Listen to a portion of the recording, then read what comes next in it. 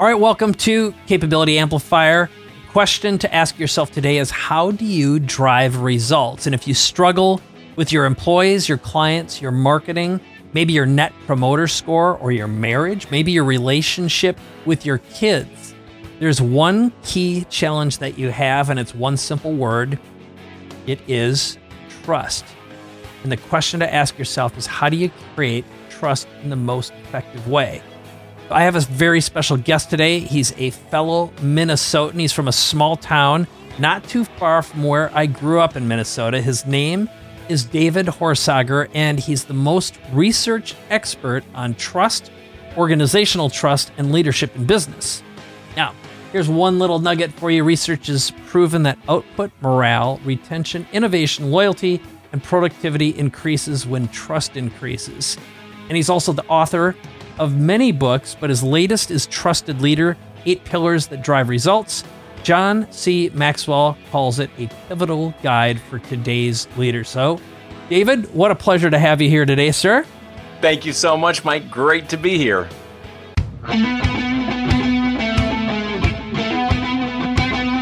First of all, I want to add this. You're the most researched man on trust, organizational trust, and leadership in business. I think the best way to get this rolling is, what exactly does that mean and why does it matter? Well, I'll tell you, first of all, I believe, and this goes back to my grad work a couple decades ago, is that a lack of trust is the biggest expense of an organization. And I believe trust is always the leading indicator more than ever. Everything else lags. So people think, Mike, they think, wow, we got a leadership issue. You never do. The only reason you follow a leader or not is trust, unless it's a dictator. We got a sales issue. No. We never do, unless it's a commodity. The only reason I buy or not has something to do with trust. The only way, in your world, the only way to amplify a marketing message is increase trust in that message. The only way to deal with the diversity issues of our day, the biggest Harvard study shows diversity on its own pits people against each other. The only way to get the value of diversity, which is true and research-based, is increase trust.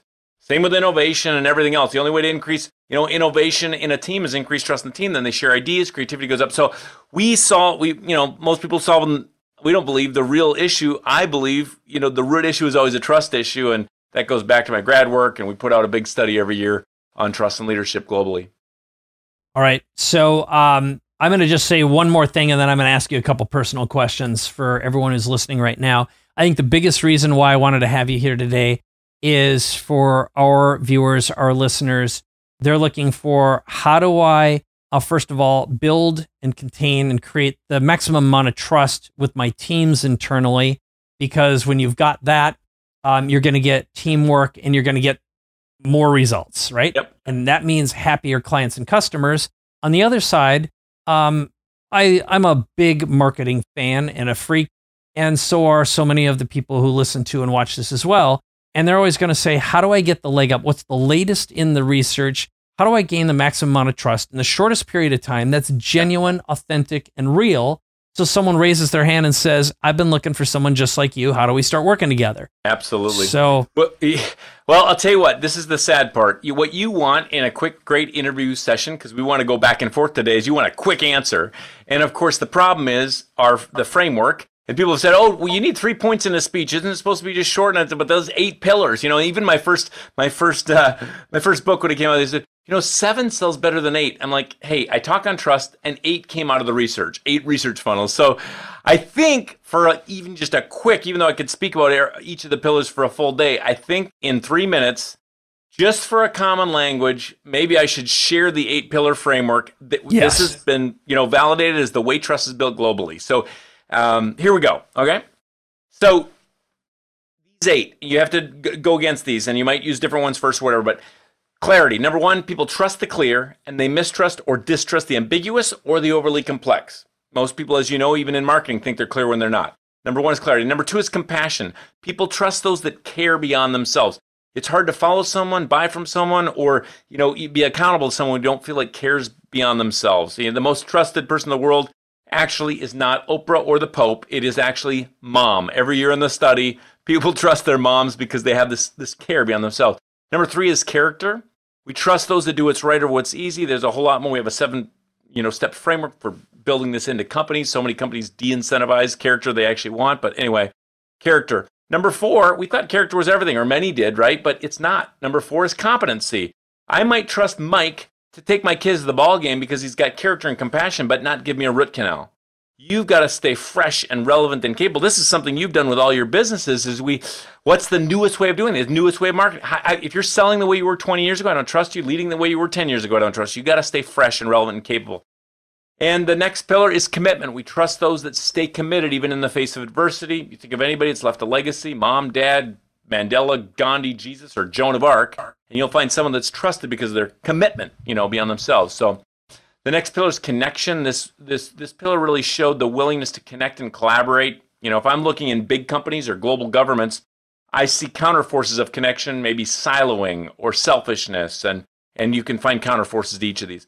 The 7th pillar is contribution. And really, remember, even though these are denoted by C words, they were actual research funnels in the research, not some kind of just trite motivational piece. It was so this contribution word, really the key words that came out of this research funnel was results, outcomes, performance. So you've got to contribute results. You could be a compassionate, high character person, but I don't get what I wanted. I'm not going to trust you. You got to contribute results, right? And the final pillar, of course, and this really matters in marketing, consistency.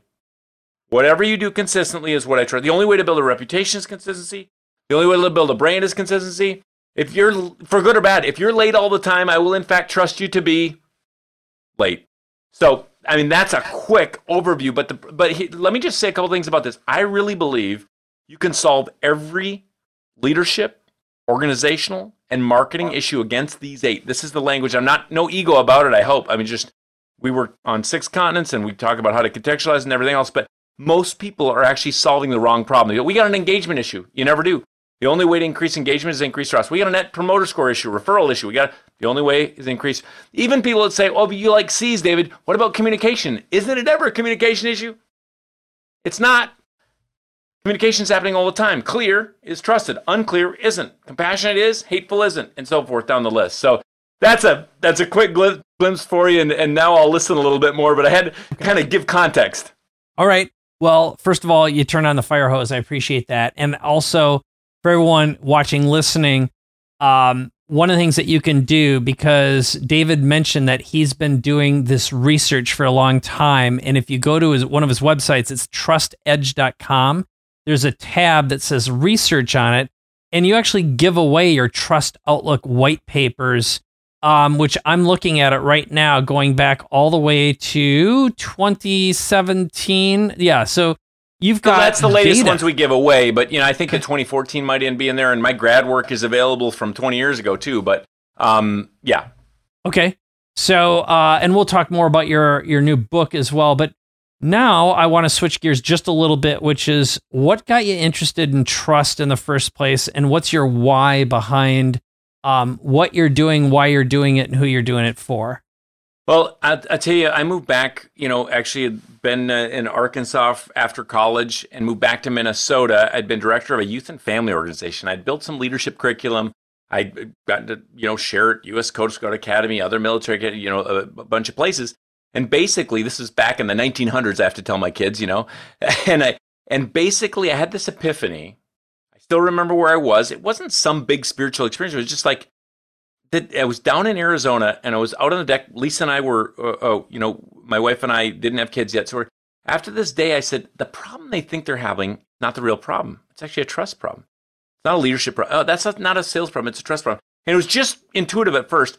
That led me to say, I didn't even know why I would go do graduate work or get a degree, a higher degree or all that kind of stuff. But I just decided to, and the research back then, almost no one was doing any research like this. Now everybody's talking about trust. All these books have been coming out, but back then, there was nothing in this space to speak of, hardly.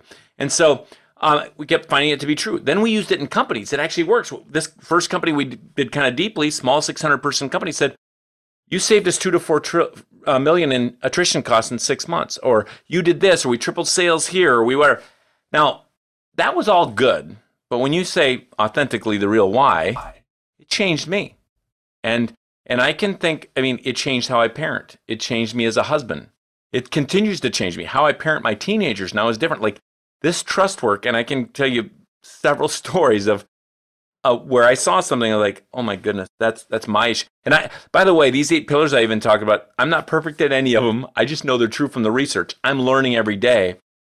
So that's that journey. There's more to that, of course, but there's some other significant points. One, when I started my first company, we had $1.40 to our name, move into a basement apartment with black mold, no windows, bathroom, or kitchen, and an 86-year-old Clara Miller's home. That's where Lisa and I started. And that was a trust experience, living there for 2 years.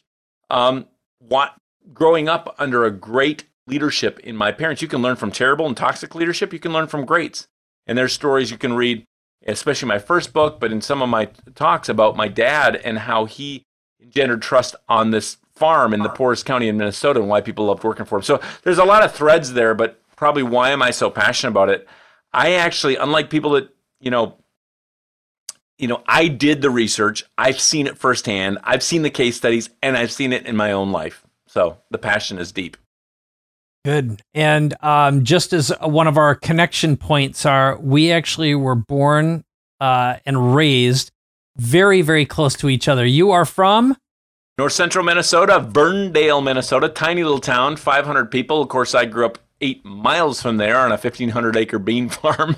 But yeah, not too far down. You're just southeast of the cities where you grew up.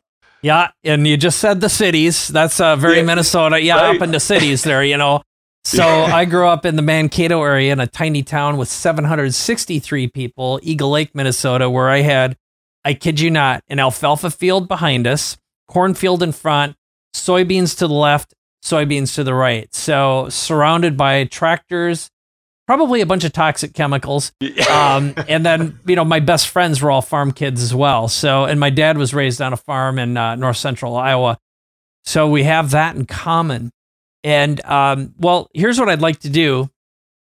Again, you said it really well in the very beginning, but everyone's looking for some hacks. My goal is to get folks exposed to your mind and your ideas so they can expand their capabilities.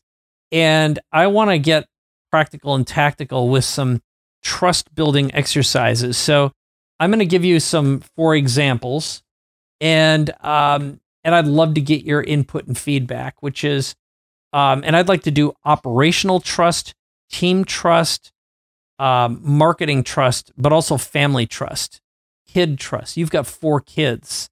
Age, you said 11 to 18, is that correct? 12 to 18 now. 12 to 18, okay. So, and I've got an 18-year-old. And so I think let's begin and just do a scenario, which is every business owner who's watching or listening to this right now, they want to get more productivity, innovation, creativity from their teams. The more the team feels like there's trust and depth of relationship, they're willing to work smarter, work harder, work longer. They're tied to an outcome. They're tied to a vision. They're tied to a mission. So if you were leading a workshop with me and my business right now, or for that matter, anyone, and we were going to talk about some really effective mechanisms for generating trust on a core level that makes an impact rapidly, what would you say to me? Or do I have to get a little more granular than that? Got a lot to go on there. I could go a lot of different directions. I'm going to jump right in, though. We do an exercise. I actually share it without, in the Trusted Leader, and not take the word "the" out like Facebook. Just Trusted Leader is the book. But I share the Trust Shield exercise, but it could use a little more life. We've had companies say, so many things have changed. I've had by people doing this exercise, but let me just give a little what's behind it. So one of the studies, we found 92% of 92% of employees would trust their senior leader more if they were more transparent about their mistake. Not just transparent, but if you're a leader, I walk next now to presence of companies and presence of countries, and they're scared to death they're going to be found out. They've got imposter syndrome and all this. If you want to engender trust, I would push you a little bit as a leader to just be a little more open about your mistakes. Now, let me just say this. Trust is bigger than you think. Some people have said trust is transparency, trust is vulnerability. That's not true. Some kids are so transparent on Facebook, I don't trust them for a second, because confidentiality is also trusted. So we have to think as leaders. We have to be confidential and transparent. But with your teams, I'm going to bring family in right away here. We're jumping around. Yep. So I had my oldest daughter, who is now 18 in college. Remember, we started with nothing, Lisa and I. We struggled. I lost everything a few different times with buying and losing everything with companies and different things. And she didn't see so much of those first 10 years of Lisa and I. And then, we grew a little bit, and I get flown around in jets, sometimes private, and picked up in sedans and all that kind of stuff. And she was 13 years old or so. We're out for a walk, and she looked up at me and she said, "Dad," I don't know if she was talking about boys or, academics or what, but she said, "Dad, you wouldn't understand. You're perfect." And that might sound sweet, but you and I both know I got a big problem if she's saying that at 13. 3 years old, no problem, be their hero. I knew she's not going to share her life with me if she thinks I'm perfect now. So what I thought is, now everybody else knows I'm not perfect. My wife knows. I don't know what happened. But in those years, things grew. That first book became a bestseller. You're picking up at Jets, whatever. And so I made an intention right then. And this is how the research and this changes me. It wasn't like I was trying to hide or be perfect so much, but it's what they see.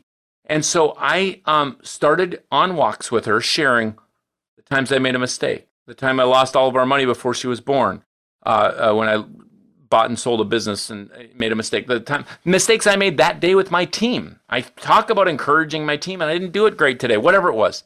What happened? It changed our relationship forever.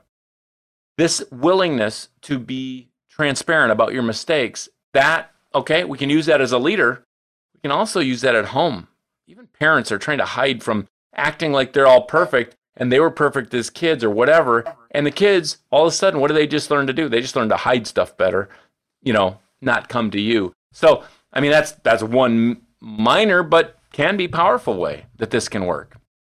All right. And if, like, I get the kid one, and that's something I've really done my best with our son, Zach, and my wife and I too. The one thing I will say, I've messed up in so many ways, but we've always had like he could never go to one of us and say, "But Mom said," or try to play us against each other. We always had a unified front. Unified front. Yep. And I've any time we just have been so transparent. And again, I'm going to go kind of deep here, but one of the things that we've never punished him for telling the truth.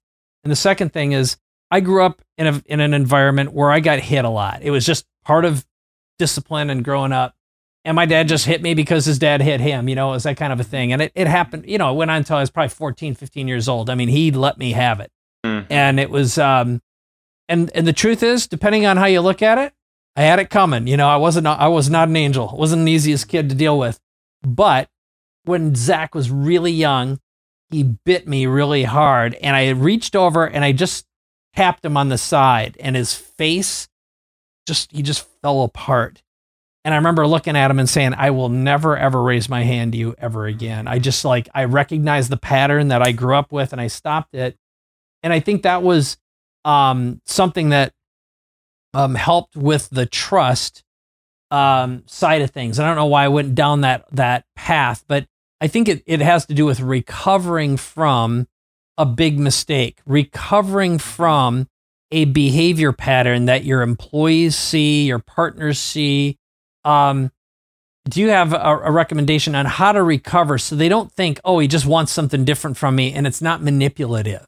Well, I'll tell you a quick thought here. So how do you, basically it gets the core question here in a way is, how do I rebuild trust even, right? I mean, we've all made mistakes. How do I rebuild that's trust? Nailing it for sure. So in some of our work, I have a 10-step process for how you rebuild trust if you're, British Petroleum and you have a big oil spill or whatever. But whether you're a big company or you're an individual, it actually comes down to one thing, and it is not the apology. It's what you did. But most people think they rebuild trust on the apology. So let me explain this. I'll give you a story to explain it, a quick one.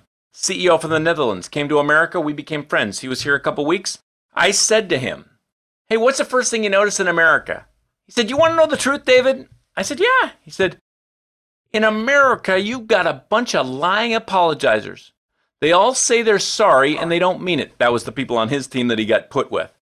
And he said, "I got this guy, he comes in, I'm sorry I'm late. He just says it every day. He's late every day. I'm sorry I'm late. I'm sorry I'm late. I'm sorry I'm late." So the point of this is, It doesn't mean you don't need to apologize. You probably apologized to your boy. But you don't ever rebuild trust on the apology. The only way to rebuild trust is to make and keep a new commitment. And if you would have said to your son, I will never do that again, but you kept doing it, it wouldn't have mattered at all. But when we make, the only time we all make mistakes, but you have to, the only way to rebuild trust ever is to make and keep a new commitment. And by the way, as long as we're a little bit personal on this matters with ourselves too. You might have heard the idea, love your neighbor as yourself. What does this kind of speak to? Well, if you don't love yourself at all, you have a hard time loving others, right? And this is true. Find someone that doesn't love themselves at all. They have a hard time building love in a relationship of any kind, right? It's the same with trust. If you don't make and keep commitments, you don't trust yourself. So you have a hard time believing any other team will, anybody else will, and you have a hard time building committed relationships with others because you don't trust anybody because you can't keep commitments, so why would anybody else? And just to take this one step further, when I was losing 10 years ago, I lost 52 pounds in 5 months and kept it off and whatever. But maybe later I'll tell the story of the transformation, one of the quick, really what was behind it. But I will say this. One thing I did was I said to my team, if I'm not my high school weight by May 1st, I'll give you $2,500. By the way, at the time, that was an enormous amount, if I added that all up. And my wife's like, what are you doing? And what I knew is commitments mean a lot to me. And I knew if I made a commitment, I would keep it. But more than that, this isn't a story of me being the hero. This is a story of this. I knew if I didn't keep that, the biggest cost isn't the $2,500 multiplied. The biggest cost is I'm going to lose trust in myself. And that's way worse. And that's just, I had to leverage that into my own life. And so, an idea is if you want to rebuild trust, it all comes down to one thing. Even if you need some other steps in the process, you have to make and keep a new commitment. Got it. And you're suggesting that you make a public declaration to your audience, to your team, to your family, to your wife? Healthy accountability is, there's a statistic, I actually showed it to a team today. Basically, one of the big studies said if you have a goal, you have 10% chance of accomplishing it. Oh, have goals, 10% chance. If you have a goal and you have accountability, you have 95% chance of accomplishing that goal if it's reasonable goal. So, yes, you have to have accountability. Now, I will say one other little caveat here, though. I don't know that in some place in your life, you want agape, unconditional love and not a nagging critical system. So I would argue your closest partner, or for me, my spouse, my wife, she shouldn't be my accountability partner in everything.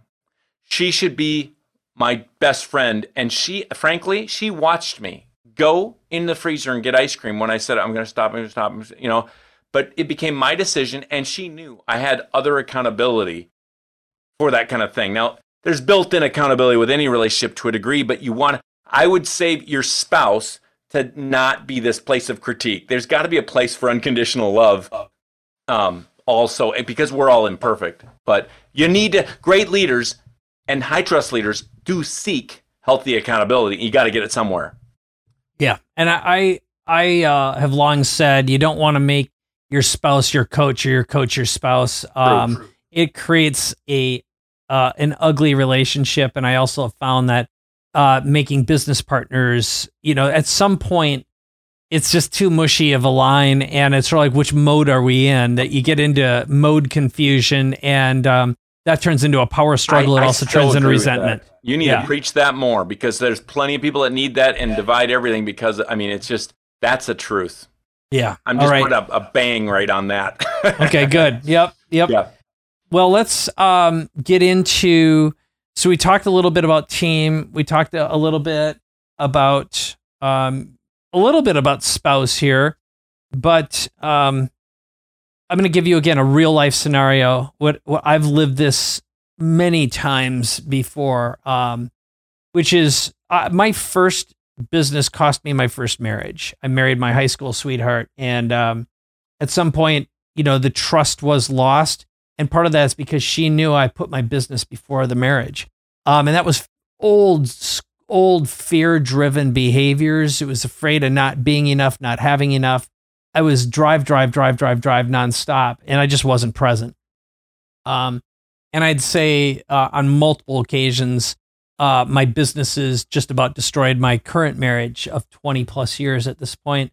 And I think it also disintegrated the relationship and trust that I had with my son, Zach, where he just knew that if some shiny object came along, I was chasing it unconsciously. Of course, it wasn't conscious, but I just didn't have my priorities. And again, I know that I had really old traumatic fear of running out, not being enough, not having enough, loss, performance stuff, being funny, just like egoic and ancient stuff that I certainly saw in my own dad. So I think it went down on an epigenetic level. It wasn't, so it was deep.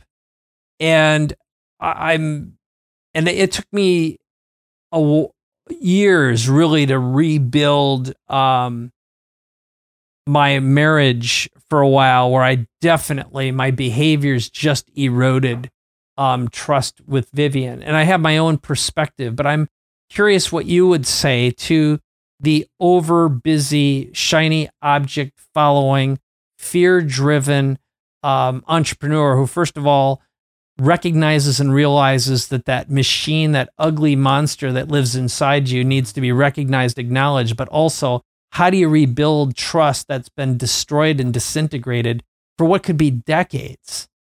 I can relate, first of all, to drivenness. When I think back of not having anything, and genuinely that by that October we had 80 cents in our home account, 60 cents in the business account. The first year we had our first company. I remember, hallelujah, brother. I know that ride. Yeah, I mean, black mold on the walls. We lived there for 2 years. The day we moved out, there was 2 inches of water in that basement. I mean, I didn't want to go back. I probably also had an ego of, I can, we grew up in northern Minnesota. You can do this on your own. Our parents, he built his farm from nothing. It wasn't a hand-me-down farm. It's 1,500 acres because he bought the first 80, the second 80, the third 80. And there's just an innate drivenness. But if I found health to it, a few things for me. One is, back to the point we made earlier, is accountability. I've had an accountability group that knows me so well. Family, faith, friendships. So, by the way, we started meeting 28, almost 30 years ago, actually in college, Thursday nights. This is something guys don't usually have, by the way. It wasn't a go together, get drinking, do whatever. It was I can say I didn't start it, but it was the right group of guys. And we would say, how you doing? How are you treating your girlfriend? Well, how are you? I mean, stuff you wouldn't talk about. And now we get together still. We just had our 5-day weekend. Each guy shares for about 3 hours. And it's how are you doing treating your wife, with your, how are you doing your business? How are you doing in all these things that we've committed to? And that accountability each year has been a very healthy thing. And that's really close. That's not a mastermind group like I have. That's not some of these other things. This is accountability that knows you personally, that knows your faith, your challenges, your kind of leanings. Like, it sounds like character and personality just as much as anything, if you're going that deep and that potentially that dark. Yeah, and there has been. And I'm not going to share it publicly about some of them, but there's a couple guys that have come out of some very tough things that I don't think would have happened any other way, except for because of this kind of healthy accountability where there's unconditional love and a willingness in that to get in each other's grill. And, we genuinely want the best. And that means you got to stop this. And how are we going to do it? And figuring out a way forward. So it might be a place for a tip here. I don't know. Do you want to, can I give you a little idea for change? Keep going. Yeah. So this is, it kind of fits because we asked this question I'm going to share, even in that accountability group. I will argue there are 3 key questions that take an idea to an action. They are the 3 most overlooked, underused questions that actually drive strategic clarity. They're not what you might guess. And I'm not against the other questions that are very important in life. As an example, the why isn't one of these questions. The why is very important, as you know, and I know, and we agree. If you don't have purpose behind it, you might not last 10 days on something valuable, right? Maybe we agree with Collins, and I do like Collins, and agree that the who is a good question. Having the right who's on the bus is important. But the problem is, these are not the questions that take an idea to an action. And I know we can go deep here and have pushback and all kinds of things about this. Get your why, get the right who's in your team and all that. But the actual idea that gives the questions that actually take, that give clarity, that lead to hope, that lead to action are these three. Okay, try to listen as if for the first time to your listeners. And by the way, just ahead of time, this is the truth. These three questions, people have said it tripled their sales in 90 days. I can tell you this is the core of what helped me lose 52 pounds in 5 months. We've had people say it saved their marriage. We've had people, one of the biggest healthcare companies in the world, say it changed their company. So here they are. They might, what I learned as a farm kid, even a professor farm kid, is that I need it simple to actually use it. So it's simple sounding, but not always easy to do. Three questions that take an idea to an action. Number one, how? How am I going to do it? Number two is way more important. How? And the most important question of all is, how? This is this is harder than you think. People have to get better, and it might take 7 times, but you've got to ask how until you can do something today or tomorrow. And you always can. I've taken global governments through this, the biggest companies in the world. They stop too early. So we say, if you get really simple, you can say, like salesperson, okay, how are you going to get more sales tomorrow, this quarter? I'm going to call more people. How are you going to call more people? I'm going to make a list. How are you going to make a list? You got to go down until you can apply something today or tomorrow. Until you tell me something you will do today or tomorrow, I don't trust you. But that final how is so freeing because it gives hope. Like for me in the weight loss story, as an example. So I would ask people around the world that travel in planes like me and go to banquets and all this stuff. I'd say, how do you stay fit on the road? I mean, this has been tough for me. How do you stay fit? And around the world, they'd say the same thing. Eat less, exercise more. And that was not clear enough. But how do you do it? And I came to a few ideas that I asked how until I could apply them tomorrow morning. And that's not clear enough until you can do something. You can't do everything, but you can do something. So one example, a doctor, he was 80 years old, came up to one side of the stage. He said, here's an idea for you. I don't know if you'll like it, David, or use it, but it's an idea. Most men in America, if they just wouldn't drink their calories, they'd lose 30 to 50 pounds in a year. They could eat exactly the same.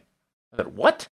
Now, I'm not no judgment. I'm not a legalist about alcohol, but that was not my problem. I just never liked alcohol that much. But my problem was I'd get on an airplane and I'd order a couple Cokes. 2 Cokes is a bad, meal of 400 calories or something, right? Coca-Colas. So I made a change. First, it was a change just to Fresca. 0 calories in a Fresca, right? So I could pick it up, look at it. Oh, no calories. I can do it. Okay. So the point is, I've got to get to a how that I can apply. It's the same with teams or companies. I mean, I've had CEOs that we want a better culture here. How are you going to do that? We want to be more clear. How are you going to do that? We're going to communicate more. How are you going to do that? We're going to hold people accountable. Until they get to a how they can apply today or tomorrow, it doesn't matter. That final how takes work, but that is where the clarity is that leads to hope, that leads to action. So under that part, I'm not dismissing a why or who or other questions. I'm saying on that, the questions that actually take ideas to actions, you got to get to final hows. It's the same in teams. And in a team, a final how has a who, when, and where. Co-leadership is terrible. Collaborative leadership is great. You got to have, if you don't have one person on a final task, 50% less chance of it getting done, according to the data. You got to get a place per, that final how is absolutely clear. Okay, that was good. One of Dan's most recent books is called Who, Not How, and It's about creating collaborative partnerships. And it's also the foundation of what Dan calls the free zone, which is when you've got 2 non-competitive collaborators and magical things happen. And to ask the question, the who question, who is it, who can solve? But when it's something as core as this, I can see where first of all, understanding the how makes finding a right who a lot easier because you've asked the hard question, the triple how. But that final how to me could be the who. Right on. This is the way I think about it. And by the way, I don't disagree with Dan here either. I mean, there's nothing like having the right who's together. But to me, that's a how. How do I, then it's, okay, that person so it would be a great collaborator. How do I connect with them? How do I provide value to them? How do we start the relationship? If we don't have a how to move to connect even, doesn't matter.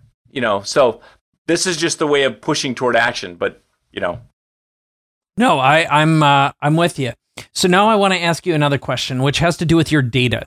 So you do this deep dive every year, and you've got your Trust Outlook white papers that are on your site. And one more time for everyone, I'm going to give you the location. It's trustedge.com, and then you just click on the research tab. But you've got this thing, you said the science behind research funnels. So funnels, what I want to know are, and this is maybe me because I just don't know what I don't know, is what the hell are research funnels? And then what are the biggest findings? And tied to this is you do these every year. So what changes year over year? Is it the data, the research? Is it the way you're collecting I'm not smart enough to remember all three of those questions at once. You might have to come back to me. I've got to write these down. What are research funnels, and what's the science behind it? So the science here is basically, at first we're doing LIAs, or what's called basically research of research, what's out there. And then we might do actually survey. I've done both, starting with research of research, what's all out there so far, looking at all that data. Then we might do surveys. We've done global studies. Most of the time, our outlook, as an example, is a plus or minus 1.8% margin of error or less. Sometime, depending on which countries, Venezuela, whatever, it might go up to 3%, or it's always less than that margin of error. And so those would be surveys, and they're always, benchmarked against the census. So they're fair, valid surveys. And then sometimes, like this year's Outlook, we did also interviews of leaders because it was an executive edition. So we did interviews, and you base it on, questions that are fair to ask. So then from those findings, way back originally, basically we were just putting in funnels, like what are the commonalities of, what builds trust? Like, so these they became 8 funnels. So there's other word, just like that results one. The core word that came out was results, but what was like it? And we had to, just like any research piece, there are some things you get, okay, performance fits there. Okay, outcomes. Okay, results. That's all, that contribution pillar. That's all that research.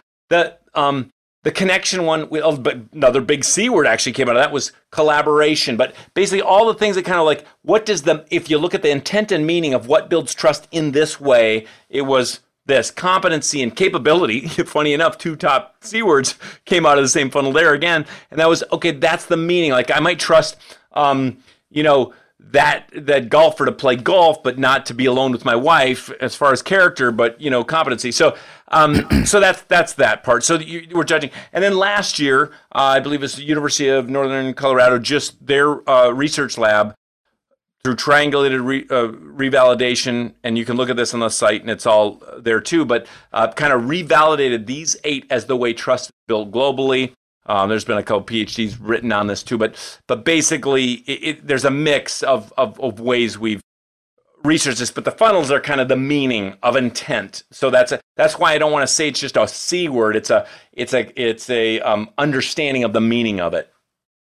Okay. So then you said something more interesting too. What was the other question? Well, it's basically what changes year over year. Is it the data? Is it the research? Yeah. So like if I go through and I burn through, so you got a whole bunch of reports here. Some of them, like you say, go back to 2014. Yeah. It's like, why do I need to read all of them? Does it matter?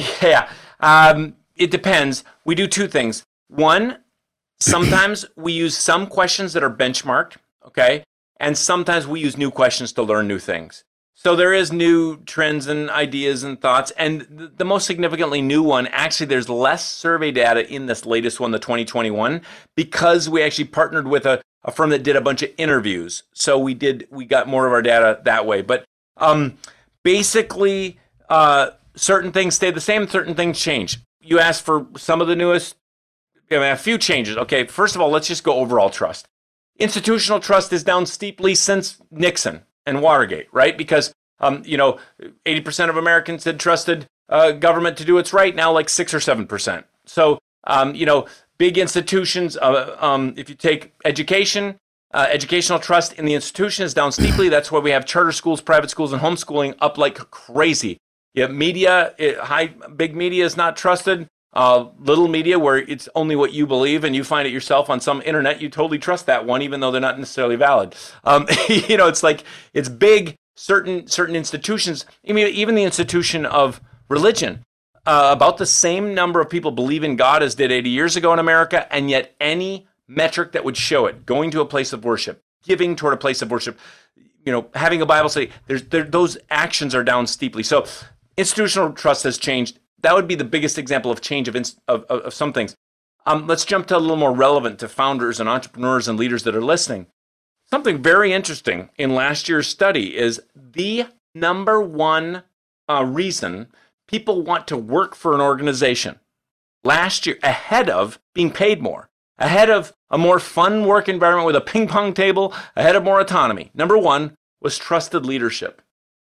People want to work in a place they can trust the leadership. So, we saw that for a few years running, and that's partly why why I wrote Trusted Leader, because I kept seeing people either want to be a leader that's trusted, they can influence the most that way, or they want to follow leaders they trust. And so, a couple nuggets for you. I'm afraid I could go all over with research. No, this was it was useful. So I only have a couple more questions for you, which again, my opportunistic entrepreneurial mind is looking at this going, so how do I make money with this? What if I built an app or a service around this data, or what you learn here, or what's the low hanging fruit that you see in virtually every organization when you walk in and you start consulting or advising? Yeah, I'll give you two quick examples. Number one, if you can just learn this 8-pillar framework, we have out of the Institute 6 ways we measure trust. Everything from Enterprise Trust Index of big studies all the way down to self-assessments to a diagnostic and whatnot. That some of them simpler, some of them more validated and difficult. If you can look at your organization and just think, how are we doing on these pillars, and find a weaker one and circle that and how that until you do something differently to strengthen it, it'll affect the bottom line. Trust always affects the bottom line more than anything else. Think about this. What's a lack of trust do? What's a good example of a lack of trust? A lock. Why do I put a lock on anything? I don't trust you. What's the cost of that lack of trust? I got to buy the lock. That's money. Biggest cost, though, is time. Now I've got to open it. I mean, you don't need all the research. Think about this. Text someone you trust. How long does that take? Blip. Now try to text someone you don't trust. How long does that take? How are you going to take this? How are they going to take that? I mean, it's always a big cost. So first of all, if you build any of those pillars, you will always increase efficiency in some way. Of course, start at your biggest opportunity. If you can see, we have a huge compassion issue, people don't feel cared about. If we have, whether you use our assessments or you just do it in your head, just go through 1 out of 10 in your company and say, does this advertising show clarity, compassion toward the client, connection, give results that we talked about, contribution? Okay, well, let's increase this part of it and show results. The ad will get more sales or whatever it is. Now, if you don't know where to start, clarity is the first pillar for a reason. If I'm going to go into an organization every time, the commitment pillar, that's hard to change quickly. The character pillar, that's hard to change quickly. I can make a change under clarity and see results in 2 weeks. There's always an issue with clarity somewhere. Clarity of expectations, clarity of vision, clarity of, a lot of salespeople are clear on how cool they are and how long they've been in business without being clear on the benefits of that product to me, and so they aren't selling. So there's this if you don't know where to start, you can find, and if you increase clarity in certain ways, consistency will go up. If you increase clarity in certain ways, like vision, commitment from your team will go up. If you increase clarity in certain ways, character will go up because you're living out your values. So that's where I would start if you don't know where to start. Okay. One of Dan's cornerstone trainings have to do with what he calls the 4 C's, which is clarity, confidence, courage, and commitment. So when I hear that, and I know you've built your practice and your IP in your own bubble, but there's a lot of similarities and connections here. Truth is truth. That's the good news. And yes. And confidence is almost a synonym of trust. And so those others, and I actually, funny enough, I've always said if there was going to be a 9th C, it would be courage to do it. So that's really interesting that you say that. Yep. So here's my last question for you. So besides sending everyone over to trustededge.com. Trust Edge, not trusted. Trust Edge. Trust Edge. I'm sorry. Yeah. I can't believe I did that. Trustedge.com. I hope I didn't do that more than once. No, I hope not. Just Trust Edge. Okay, good. Trust Edge. There we go. I have one other thing to share with them because now we're going to get to the book. Okay, well, we'll get to it, but what I want to say is if they go to Trusted Leader, not but just trustedleader.com, there's a special free webcast for the next week that is beautifully produced. It's a masterclass in being a trusted leader. And it's free. You don't even have to buy the book. Just go. Okay, that's awesome. So that's so good. Yeah. So we've got trustedleader.com. That's number one. We've got your personal website, which is davidhorsager.com, HORSAGER.com. We got that in the lower third and also in liner notes. And again, trustedge.com. So, and I might have been mistaken. Trustedleaderbook.com for that one free, the webcast. Trusted Leader Book. But TrustEdge, just go there and you'll find everything. .com. Great. I was just checking that out. Trusted Leader Book. So trustedleaderbook.com. All right, there we go. Yes, that worked. I always test these out. Love it. So I'm going to ask you another question that will support you, which is, so for someone who is a right fit business or client who you work with and you consistently see remarkable transformational results. So I'm giving you a layup question here for someone who would self-identify and say, okay, I want more trust in all parts of my world. Yes, they can go to your webinar. They can get that for free. Right. But, what would who is your right fit who? We have two main clients. On the one side, it's actually executive coaches that want to be certified in our work, and we help them help their clients solve the root issue of trust. So we have the tools and community to equip them. So simply great executive business leadership and life coaches that that want to come into a community. They might be certified in some other things, but they want this so they can help solve the root issues of their people and help them grow their business or solve their challenges. That's one. The other side is companies. And we deal with some of the biggest companies in the world, but I'll tell you something that's interesting. Some people think, oh, the poisonous companies, they need trust, right? They're the best clients. We almost never work with them because they just want image work. They want to look good. They don't want to actually do the work.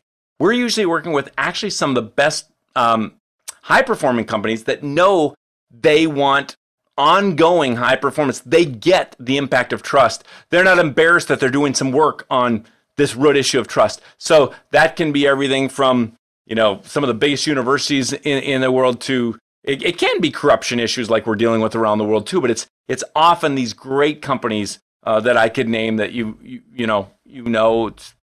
almost a lot of the Fortune 100s are on there.